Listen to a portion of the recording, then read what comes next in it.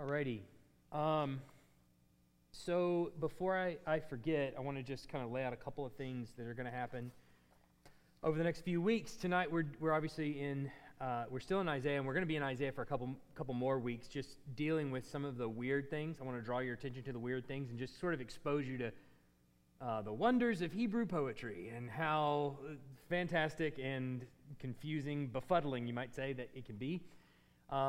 That said, next week we won't be meeting, so there won't be any Wednesday night next week. I will be in Austin, Texas, learning how to preach, and I know most of you are thinking, thank God, finally somebody is going to teach him.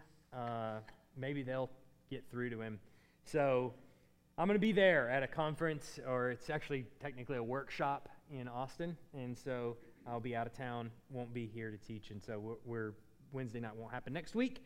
So just know that, but then we'll resume regular scheduled programming the following Wednesday. All right? So we good on that? And so we'll pick back up in Isaiah. Then tonight we are in Isaiah 14. Here's what I want you to do. I didn't include Isaiah 14 in the verses, so I want you to just open your Bible to Isaiah 14. A lot of the other verses that are mentioned in the packet are going to be included in the packet, but Isaiah 14, I figured, let's just lay eyes on the actual text of Scripture so you know I ain't jiving you, okay? That I ain't trying to trick you or confuse you or mess around here, okay? So the central thing that one of the first things I want to tackle in Isaiah, and one of the most kind of confusing, I think, passages, maybe it's not so much confusing as it is often misinterpreted, I think, passages is Isaiah 14, and you can see in verse 12, if you go to verse 12, and I want to just read through it. That way we can see at least the first few verses here from 12 on. How you are fallen from heaven, O day star, son of dawn. How you are cut down to the ground, you who laid the nations low. You said in your heart, I will ascend to heaven above the stars of God. I will set my throne on high. I will sit on the Mount of Assembly in the far reaches of the north. I will ascend above the heights of the clouds. I will make myself like the Most High. But you are brought down to Sheol, to the far reaches of the pit. Those who see you will stare at you and ponder over you. Is this the man who made the earth tremble, who shook kingdoms, who made the world like a desert and overthrew its cities, who did not let his prisoners go home? All the kings of the nations lie in glory, each in his own tomb. But you are cast out away from your grave like a loathed branch, clothed with the slain, those pierced by the sword, who go down to the stones of the pit. Like a dead body trampled underfoot, you will not be joined with them in burial, because you have destroyed your land, you have slain your people. May the offspring of evildoers nevermore be named. Prepare slaughter for his sons, because of the guilt of their fathers, lest they rise and possess the earth and fill the face of the world with cities. So this passage describes someone that Isaiah calls the day star. He refers to him as a day star or son of the dawn in verse 12, and says that he describes them as falling from heaven. And he says the reason in verse 13, he describes what it is, and their reason, he says, is what? Verse 13, you can answer this. What does he say? What's that? I will ascend to heaven. I will ascend to heaven above the stars of God. I will set my throne on high. So he's brought low. He's kicked out of his position as day star, son of the dawn, for pride. He wanted to ascend above the created order and make himself like God. You may have heard that before. We will become like God. That's the lie all the way back at the beginning of the Bible in the Garden of Eden. Adam essentially said the same thing. Ascend above the created order. I will become like God, knowing good and evil. At least Adam and Eve both thought that. And I think probably most of you, and I know this is true because when we went through this passage a few weeks ago, I asked what's being talked about here, and most everybody said, well, Satan. In verse 12, that Satan was the topic. And I think that's nope. It double-clicked on me. There we go. Did the first one show? The first one didn't show. It double-clicked on me the first time is what it was. It single-clicked on me. All right, if it does that, just let me know. So pride is that first blank. All the spoilers, that's all it does. It just spoils it. Hold on, I'm getting there. One step at a time, Shannon. Hold on, just a second. So first things first, pride. All right, what he said in his heart, I will ascend. He's basically kicked out of heaven for pride. All right, I'm just going to turn around each time just to make sure it doesn't double click on me because that gets confusing, especially when we talk about this. All right.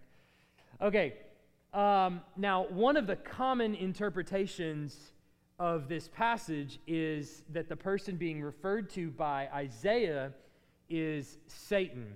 And so how do we get all these pieces? Let's put together the pieces that we've come to understand over the years, all right, what we've come to believe anyway about this passage. The translation of day star. So Isaiah is written in Hebrew, all right? And from that, we get the translation day star from the word that's used there in Hebrew, which I'll talk about in just a second. When the Hebrew text was translated into Latin, the Latin translation of that same word is Lucifer, all right? Tracking with me so far? Okay. Now, once the interpretation of this passage became Satan being the one that's in view here, then Lucifer got taken from the Latin and used as a proper name for Satan himself.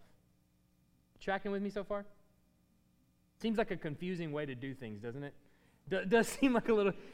And how many, and now just be honest, how many, I'm not setting anybody up, and I'm not really even here to have much of a debate. How many have heard since you were little the name for Satan is Lucifer? What's interesting is that in the New Testament, John gives a description of the devil, and he calls him the dragon, who is called the devil and Satan. He doesn't say the word Lucifer anywhere in there. He doesn't say day star. He doesn't say son of the dawn. He doesn't have any reference back to Isaiah here when he talks about how Satan is referred, what Satan is. And so what's kind of strange is that interpretation for as Satan here kind of came into the mainstream. And that's how a lot of people have understood it. In fact, I was taught that as a kid, that when we get to 12, that's what we're seeing here. Satan warred with God, was kicked out of heaven, and so on and so forth. And a lot of that is, there's a whole bunch of passages that come into that. What's interesting, though, if you back up in the passage, now we're still looking at Isaiah. You've got your eyes on the text, all right? Go back in chapter 14, all the way back up to verse 3. And he says this, when the Lord has given you rest from your pain and turmoil and the hard service with which you were made to serve. Pause right there. What is he talking about there? When the Lord has given you rest from all of that stuff. What is that stuff that he's describing there? You know? What is it? Yeah. What happened in Babylon? That's right, when they were exiled.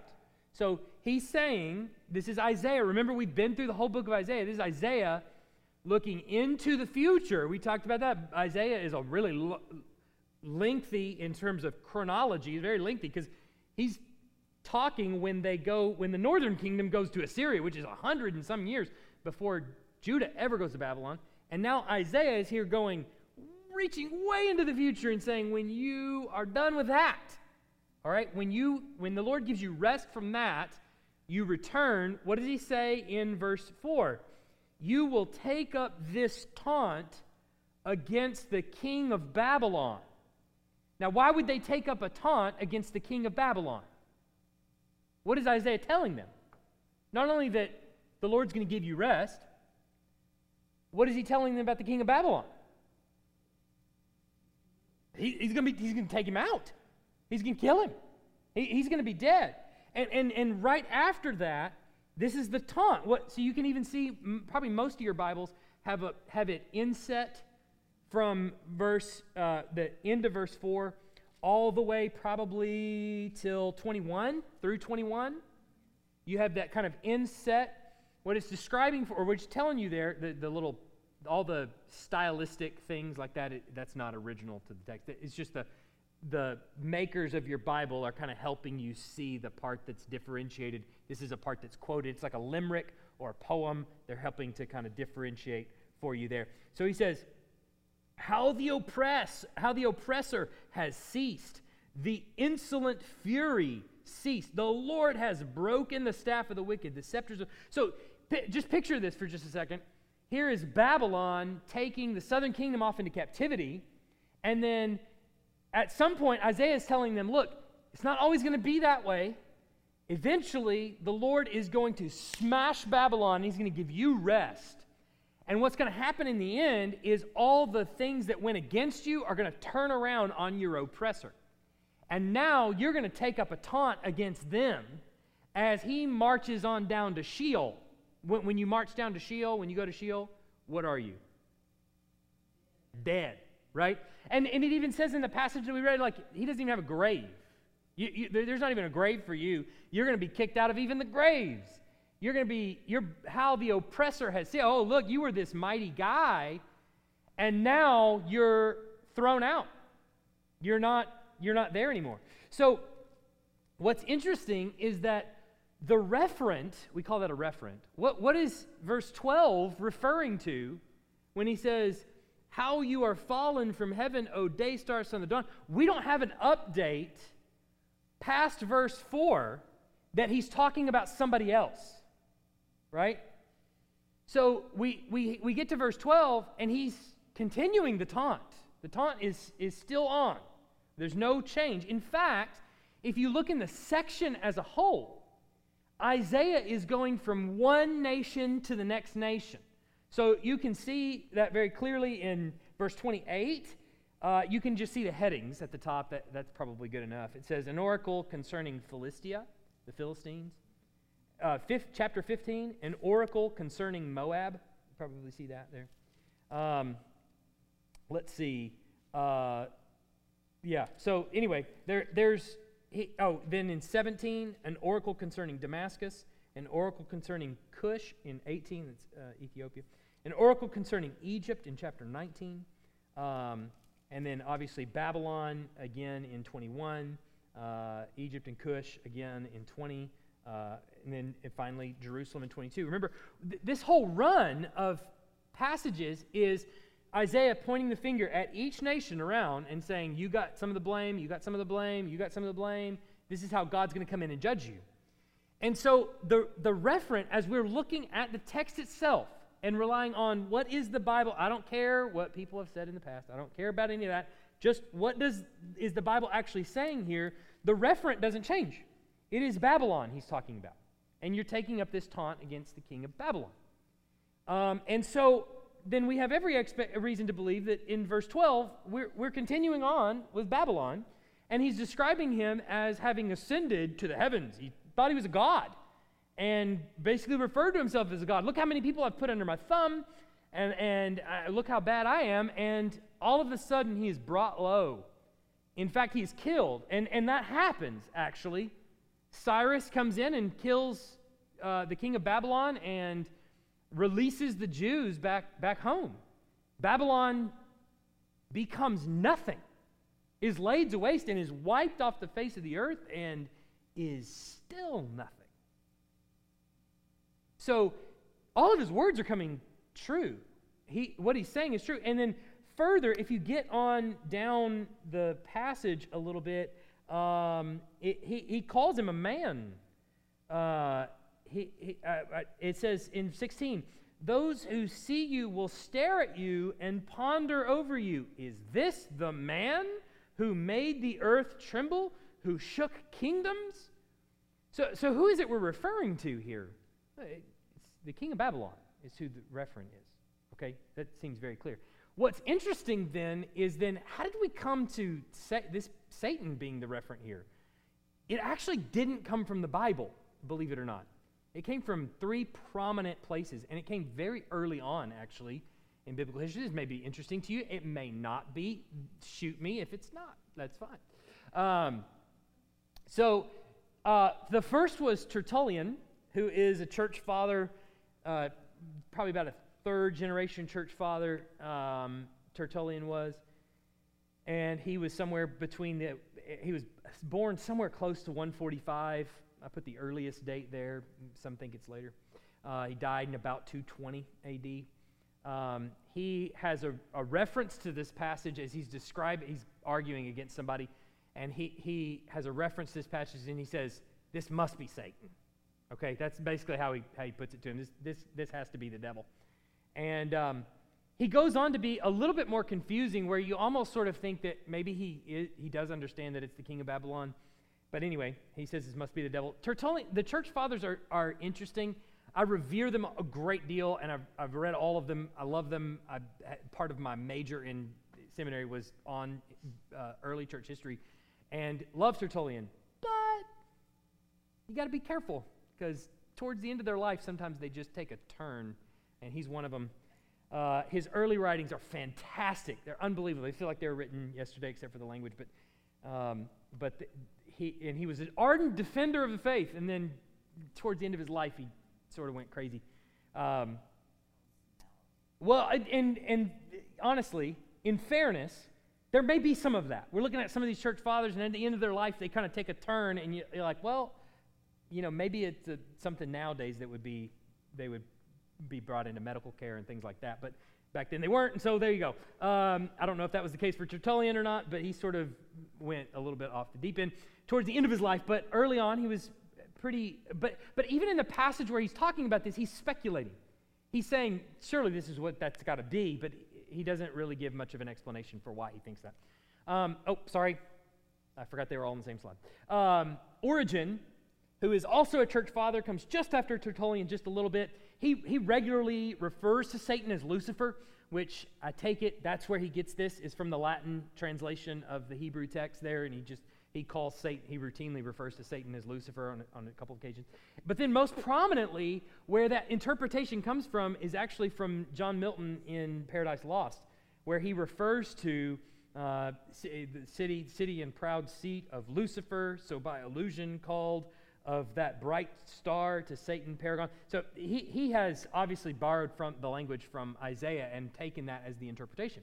And so those 3 sources are the most prominent, and the interpretation that this is Satan all of a sudden, it comes mainly from those 3 sources. And then a lot of people have talked about that afterwards, and have kind of preached that that's the meaning. But once we start to understand a little bit more about Babylonian culture, we can actually see what Isaiah is doing here, and it's very clever, the way he's describing the fall of Babylon. He's actually gone into Babylonian literature and has helped to explain to Babylon the way you're going to fall in a way that makes perfect sense to Babylon. Now, a preacher in Alabama will sometimes stand up and will give an illustration that is related to Alabama football, and much to the chagrin of all the ladies, most of the ladies in the congregation who are not sports fans, or even the guys who are not sports fans, they're like, I don't care anything about Alabama football. But the point is, when you make an illustration or connection to something that's culturally familiar, it helps you to understand and to lay hold of it, right? Isaiah is doing the exact same thing here. The Hebrew word used for day star in this passage, and I don't usually call out the Hebrew words because who really cares? But it helps, okay, a little bit here, I think maybe just a tad, is Halel, okay? And it's written right there for you. You don't have to write it down. The Hebrew word used for day star in this passage is Halel. And what's apparent is that Isaiah is making use of a Babylonian myth about the planet that we know of as Venus. Have you ever seen Venus in the sky? You can see it. It's the brightest, quote-unquote, star in the sky, right? We know it as a planet, but it's basically the brightest star in the sky. They've known this for many years. But Halel actually means bright shiner. It's the son of the dawn. It's up there. Even in the early morning, as the sun is beginning to rise, you can still see Venus shining brighter than everything else in the entire sky. And so according to the myth, the Babylonians have a myth, a story about Venus and how it came to be and its whole kind of mythology, its origin, if you will, or whatever. According to the myth, Halel, this bright star, Venus, whatever the Babylonians also called it, this star aspired to make himself king over the sun, exalting himself over the sun, by scaling the ramparts of the heavenly city. And eventually, in the end, Venus is conquered by the sun and cast down, relegated to second fiddle, as it were. And so, within the biblical context, what Isaiah is doing is basically taking the same myth that the Babylonians have about Venus and repurposing it and reapplying it to a different referent. And so he's basically saying that the planet Venus, that story you have about the planet Venus, is your story, King of Babylon. You have thought to exalt yourself over the sun. But what he also does then is he takes the sun and replaces it and puts who in the place? God. You've sought to exalt yourself over God's created order. You've sought to make yourself God. So it's not Venus now trying to conquer the sun. It's the king of Babylon trying to conquer God. And what is in the end is going to happen? You, king of Babylon, just like your myth lays out, you also are going to be kicked out.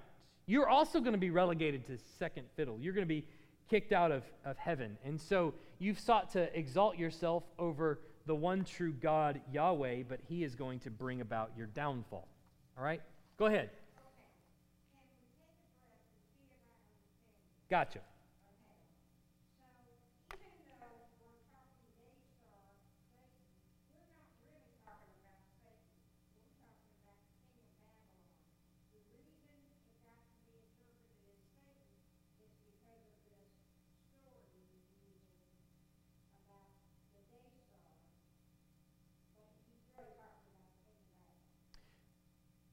Let me back up.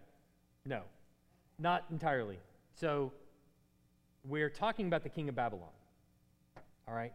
Because Isaiah says, here's king of Babylon, this is what I'm going to tell you, all right? You're going to be laid low. How it got to be Satan is really anybody's guess. The term day star in Latin is Lucifer. Along the way, people took that Lucifer and just applied it randomly to Satan. How they made the connection between Lucifer and the devil, your guess is as good as mine. So does not mean devil. It means light bearer. Light bearer. That's it. Light bearer. And that's what Hallel means, light bearer of light. So it's a Latin translation of bearer of light, the bright shining star in the sky. And so how the term Lucifer got applied to the devil, anybody's guess.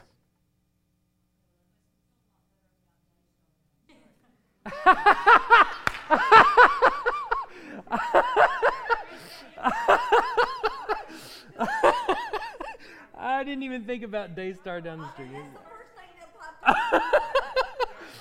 Yeah, I didn't even think about that. Yeah. So that's part of the confusion. I'm sorry about that.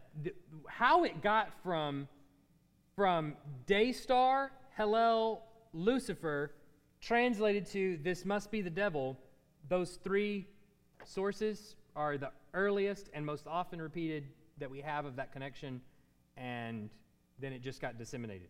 And that's but my point is, look at the Bible. He never says that. Never does he say that. In fact, in the New Testament, when the author goes, Satan, the dragon, who is also called, he doesn't say Lucifer in there. He doesn't say Daystar. He doesn't even use the Hebrew word that's used here in Isaiah at all to refer to the devil. Now, we're going to talk about the devil being kicked out of heaven. We're going to talk about those things, and I'm not saying any of those things are off the table necessarily. This is not telling you that. This is talking about the king of Babylon. This isn't the history of how the devil came to be and all of those kinds of things. There's lots of things we know about the devil. There's a lot of things we don't know about the devil. None of it comes from Isaiah 14, all right? That's all I'm saying. Does that make sense?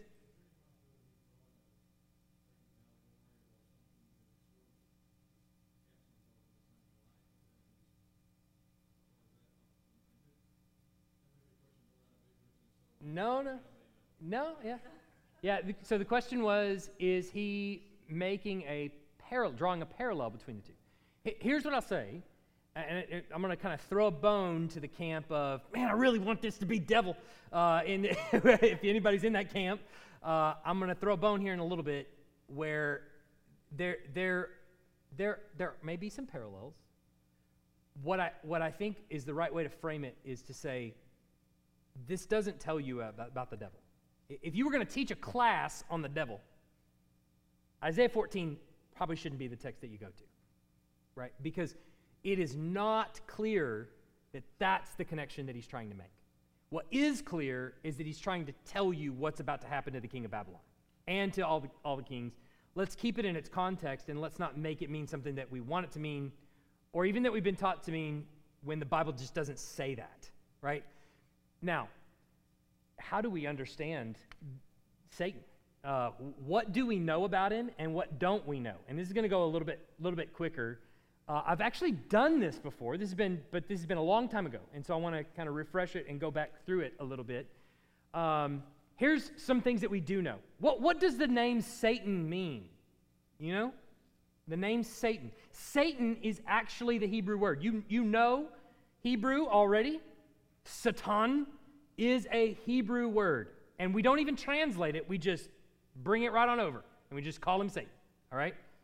What it actually means is the accuser.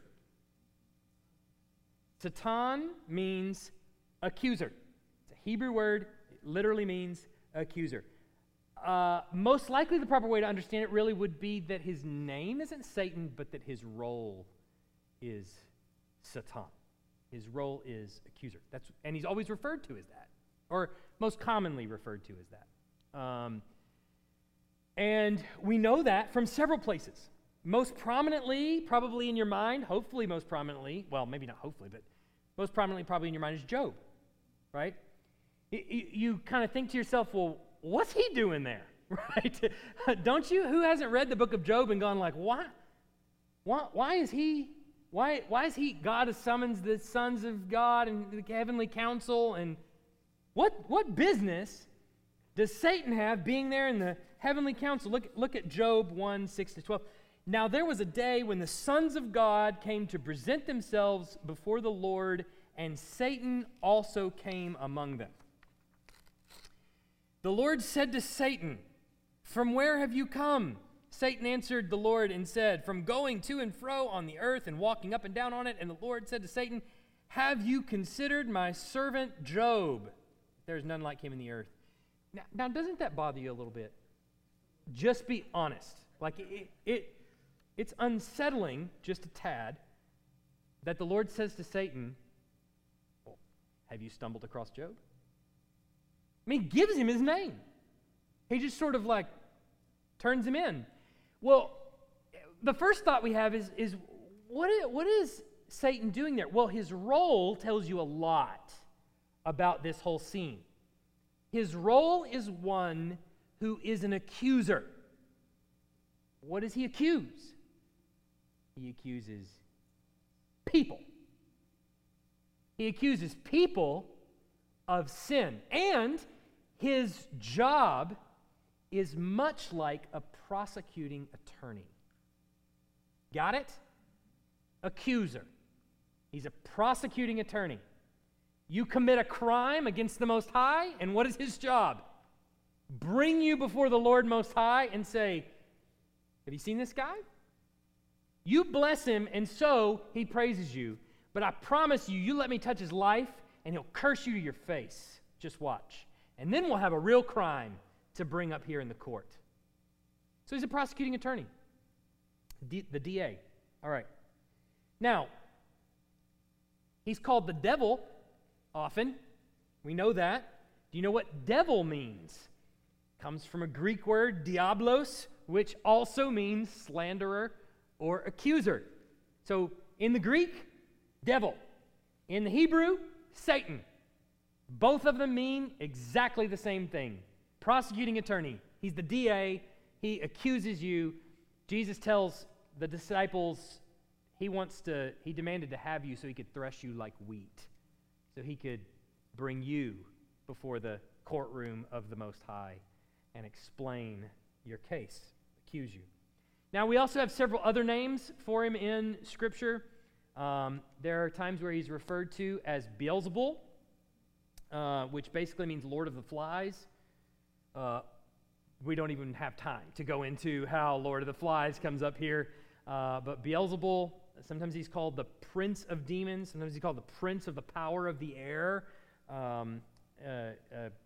Paul refers to him that way. Now, how did he come about? What's his origin story? How did there's obviously some part of Scripture that refers to a fall of Satan and how some of this came about. What is happening here with Satan, his origin? Well, it's going to disappoint you maybe to know that the origin, outside of, he's created by God because he's a created being, outside of that, we just don't know a whole lot. And that disappoints a lot of people when you say that because they're like, what? We just don't know a whole lot. Well, how did Satan come to possess a snake in the garden and then tempt Adam and Eve? And why did he do that? And there has to be a whole backstory that happened before all of that that led him into a position where he would want to drag Adam and Eve before the throne of God and accuse them of their sin. Probably there was. Yeah. I don't know what exactly that was, and the Bible is really pretty silent on many things that took place before us, before we came on the scene. There's a couple of places where he refers to things that happened as he created the world. Again, in the book of Job, the sons of God rejoiced at the creation. We see that in the book of Job. We see a couple of things like that, knowing that, yes, at one point they were created when the heavens and the earth were created. And then there's a lot of silence before man comes onto the scene and Satan starts interacting with them and tempting us and all of that, right? So there's not a whole lot, all right? I know that probably disappoints some. However, Scripture does refer to a couple of things, and this is where we're going to start getting into hopefully tying in, understanding who Satan is, what he does, why his casting out is actually really important. How we understand him being kicked out of heaven is tremendously important, and Isaiah is not the referent that we're talking about. He's cast out of heaven. Jesus describes him as being cast out when the disciples are casting out demons. That's the context. You can see this in Luke. I got to find it on my verse handout here. Luke, good grief. Luke 10:18. There it is. Page 4 of 6. Luke 10:18, midway down.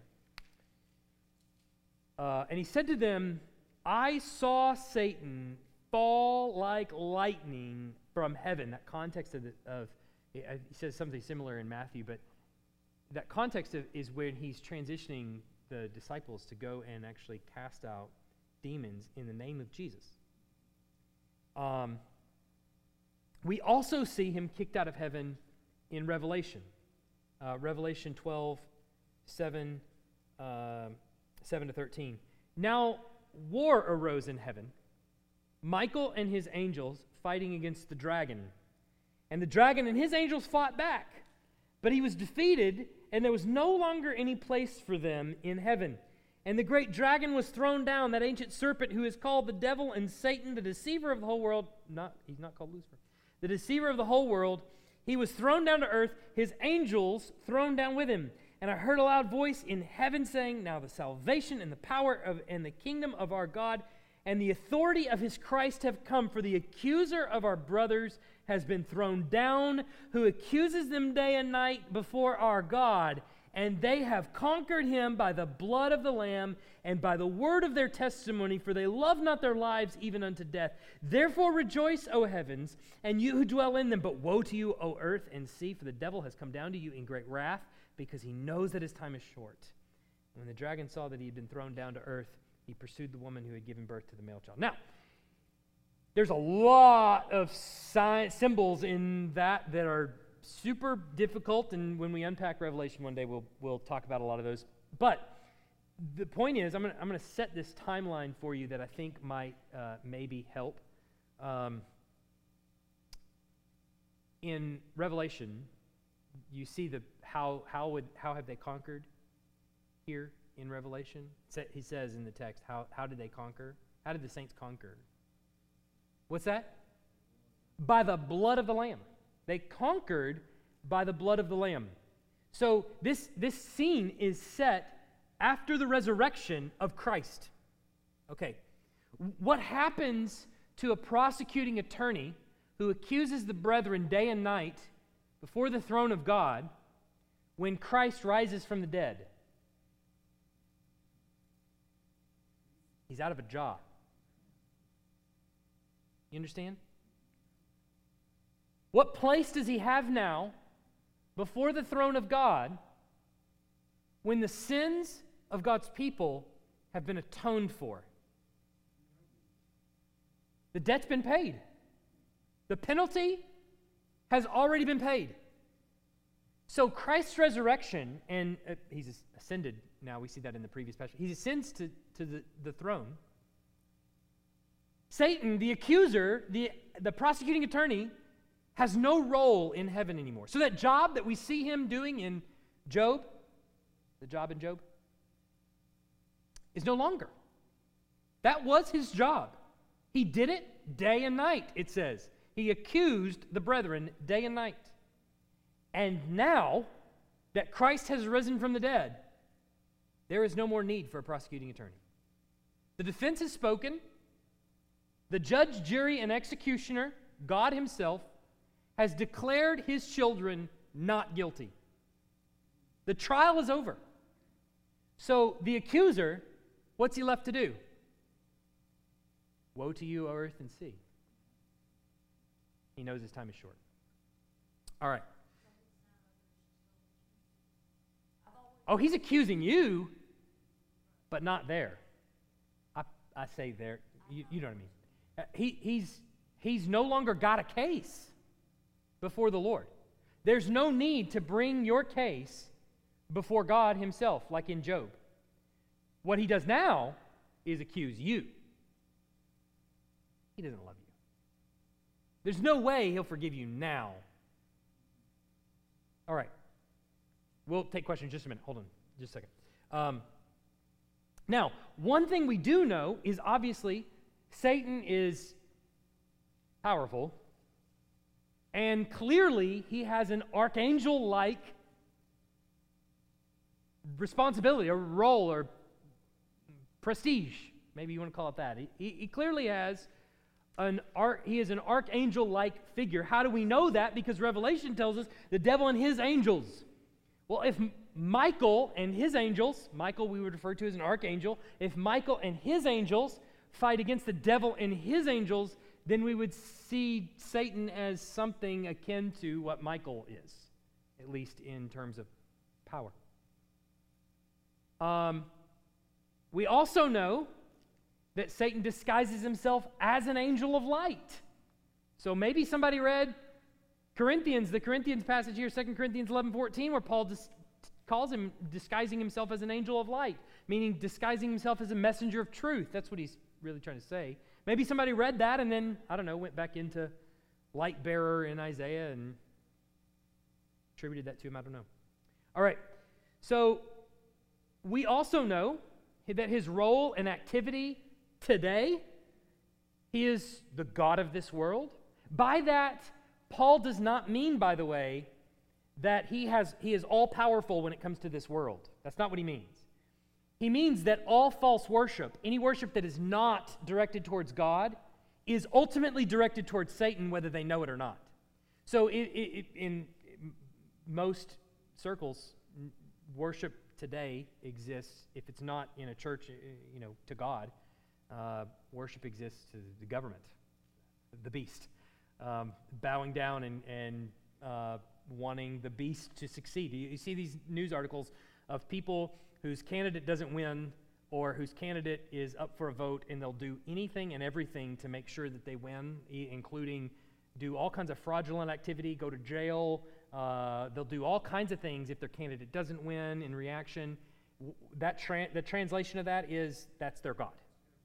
That's what that means, right? That is your God. You are willing to die for him. You're willing to go to jail for him. You're willing to go to do any great lengths to do all kinds of corruptible things for him. That is your God, okay?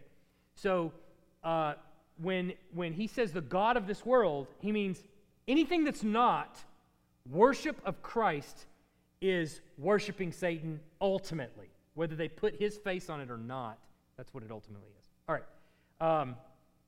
He clearly reigns over a hierarchy of, we'll call them malignant spirits, demonic spirits. We see that obviously in the Revelation passage, the devil and his angels. He clearly has some authority and control. We see that in Paul talking about the spiritual armor, the armor of God. Jesus even makes reference to this, that Satan is in some way commanding these demonic forces. We also know him as a tempter. He is a tempter in 1 Corinthians 7, 4-5. All right, he is a tempter. He deceives, he falsifies, and he counterfeits. He deceives, he falsifies, he counterfeits. See that in copious passages throughout the New Testament. He seeks to destroy, obviously not just in the passages that are mentioned here, but also in threshing the disciples like wheat. He wants to tear down and destroy God's people. Has no case before the throne of God anymore because of Christ and his work, but he has come down to the earth in great fury. He knows that his time is short and seeks to devour all of God's children in terms of all of the things we've talked about. He fights against believers and against the church.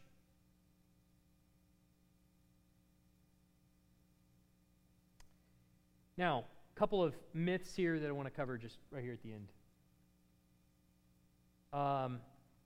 Believe it or not, he is not all the cause of your sin. The devil made me do it is not going to work. He is not the cause of all of our sin. You'd like to think that, but listen to how James describes your temptation. Now, don't get me wrong. The New Testament does say, he's a roaring lion seeking whom he may devour. Okay, that's true.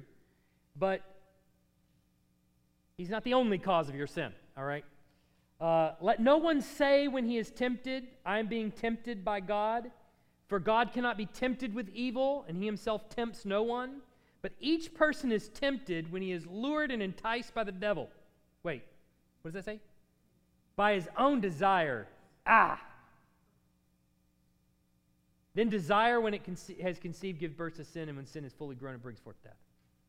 So, James is not letting you off the hook at all and saying, your own flesh leads you into sin and temptation. You're drawn away by your own desires. The battle of the Christian life is a desire battle. Which desire is going to win, right? The deal now is you were born with a fleshly desire. No one had to teach my children how to be mean to one another at all.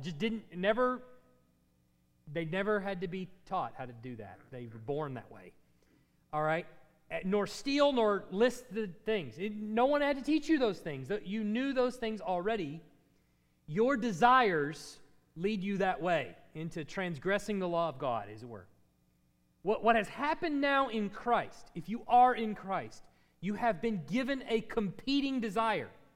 Now it is possible also to please God. Before faith, it was not possible to please God. It was impossible to please God. I don't care how many times you donated to Goodwill, you still were not pleasing God if you're not a Christian. That sounds crazy, doesn't it? Two people can do the same thing. Both can donate all their possessions to the poor. And one is pleasing to God and one is not, because one is a Christian and one is not. That's what Paul says. Without faith, it's impossible to please God. So, you have been given a competing desire now that will actually do battle with the flesh. The one that wins is the one you feed more. Period. All right. Yeah. Satan and his angels also, we know, are not going to be the rulers of hell or the lake of fire. This is also another common myth. We get, somebody goes to hell, and you see this in every hell house you do around Halloween. If you've ever done one, you've ever walked through these things, every time you get to the end and the people that died, they're in hell, and Satan is there and his demons, and they're marching up and down, and they're kind of like cracking whips over these people, and that's not true. That's not even what the Bible says. Revelation 20:10. And the devil who had deceived them was thrown into the lake of fire and sulfur with the beast and the false prophet, and they will be tormented day and night forever and ever. They're right there with all the people that follow them, being tortured. So, that being said, what is the role of angelic beings, ministering spirits? They have some role in ministering to people, the nations, governments, entities. So, if that's the case, then what do demonic spirits do? We might want to call it reverse minister. They anti-minister to people, governments, and entities. So in some ways, you could look at the judgments that are going on in Isaiah and say, judgment against Babylon, against Cush, is also judgment ultimately against Satan himself, right? So it's not as though the judgment that happens to Babylon is different than judgment against Satan. It's just not what he's talking about, properly speaking. What he's talking about there is Babylon. And I think the point of all that is really just to say, put your eyes on the text of Scripture. And if we say, look, we're people of the book, we want to be people that are driven by God's word, making the text say something that doesn't, or holding on to an interpretation we've had maybe even since the very beginning, when the Bible doesn't actually bear that out, is not being a person driven by God's word. It's being a person driven by what somebody else told you at one point or another. Let's look at the book. Let's say, this is what it says. Now, meaning we find out later, this is actually exactly what happened to Satan. Ironically, it happened also to the king of Babylon. Maybe we find that out one day in the great beyond, in heaven and at the Lord's side, and maybe we learn those things and we go, well, great. But I'm not going to hold fast to that interpretation when the Bible just does not warrant it. It doesn't actually give me those words. Does that make sense? And Millie, I hope I answered your question. Did I? Does it make a little bit more sense? A little bit clearer? Okay, good. Questions here in the last maybe couple minutes? Got any?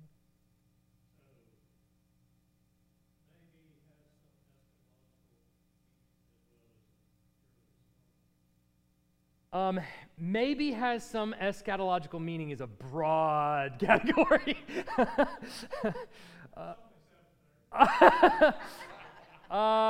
Look, I don't think so. I think every bit of evidence that I get out of that text, he is referring to a king who sat on a throne in Babylon. Was he influenced by the devil? Sure, there's no question about that. But is he talking about Satan? No. There's zero evidence in there. The one little thing that sometimes people say is the word heaven in there, fell from heaven.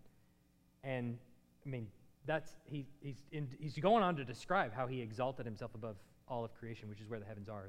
That's why he's saying that. Go ahead.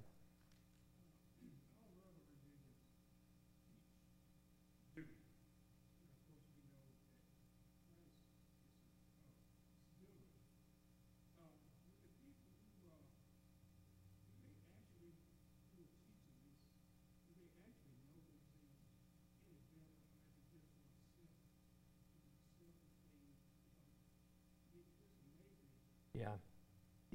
I think, is your question, do they when they teach, you have to perform when they don't realize Christ has already won the victory? Yeah. Yeah. Yeah. Yeah.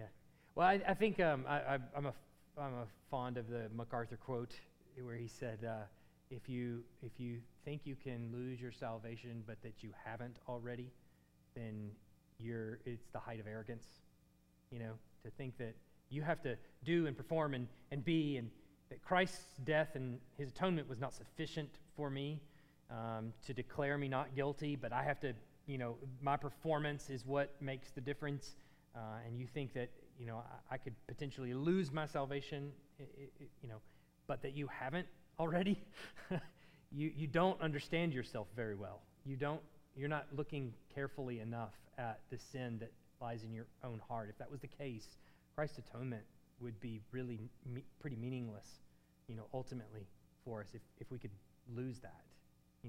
It's declared. When he said it is finished, actually meant it.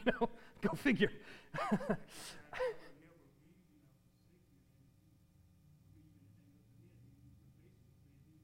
Right. That passage in Revelation, I think when it's rightly understood, is beautiful because they're telling you, John, the angels, when they're saying this, they're telling you the battle has been won. Satan's role before the Lord is done. He no longer has a job. He's not on the payroll anymore. And that is a really beautiful picture. It's followed by, well, don't celebrate too much right now because he's come down to you in great fury because he knows that his time is short. So there is a window where it's going to be very painful for you, but realize that ultimately he has no job, and the reason that he's doing what he's doing is because he's been fired. Really beautiful picture. All right. Maybe our brains are taxed for tonight. Let's pray. Let's go. Heavenly Father, we thank you for an opportunity to just look deeply at your word, and I pray that the dividends paid here is not just in some academic exercise or just, wanting to bash some, thought that we've had for some time, but really to understand rightly what we're facing, that we are facing an adversary who is vicious and mean, and we need help to defend against, but also that Christ has won the battle and the war. It's over, and his time is short, and our time on this earth may be short too, but our time for eternity at Christ's side is a long time. It's going to be enduring. And it's something to look forward to and hope in. And that is just incredibly encouraging. It's encouraging to me. I hope it's encouraging to everyone here. But it's our joy. And I pray that you help that to sink into our hearts, that we would believe in those sins that we commit, that we would see that they have no eternal merit, that we have been declared not guilty, and yet you have called us to strive for holiness. You have put your Spirit within us to resist the schemes of the devil, to resist the desires of our own flesh, and to pursue the desires that you have given us in the ways that you have given them to us. And so I pray that would be our heartbeat tonight, tomorrow, and for the rest of our lives. Pray these things in Jesus' name. Amen.